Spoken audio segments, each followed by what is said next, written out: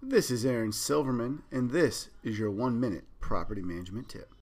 Now that you have your paint all sorted out, you know what your ceiling paint, your trim, your wall paint's going to be. You want to store your paint on site.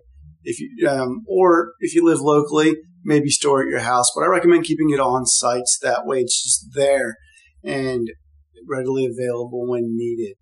But also, as an additional measure, you want to keep tracking your notes. The manufacturer, the brand, the type of paint, and then the color of it as well.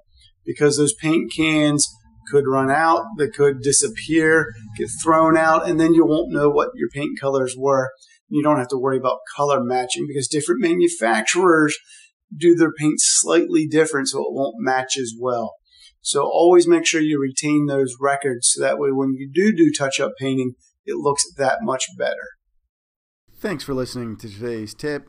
If you liked it, make sure you subscribe to the podcast or jump on over to successfulrental.com and connect with me there.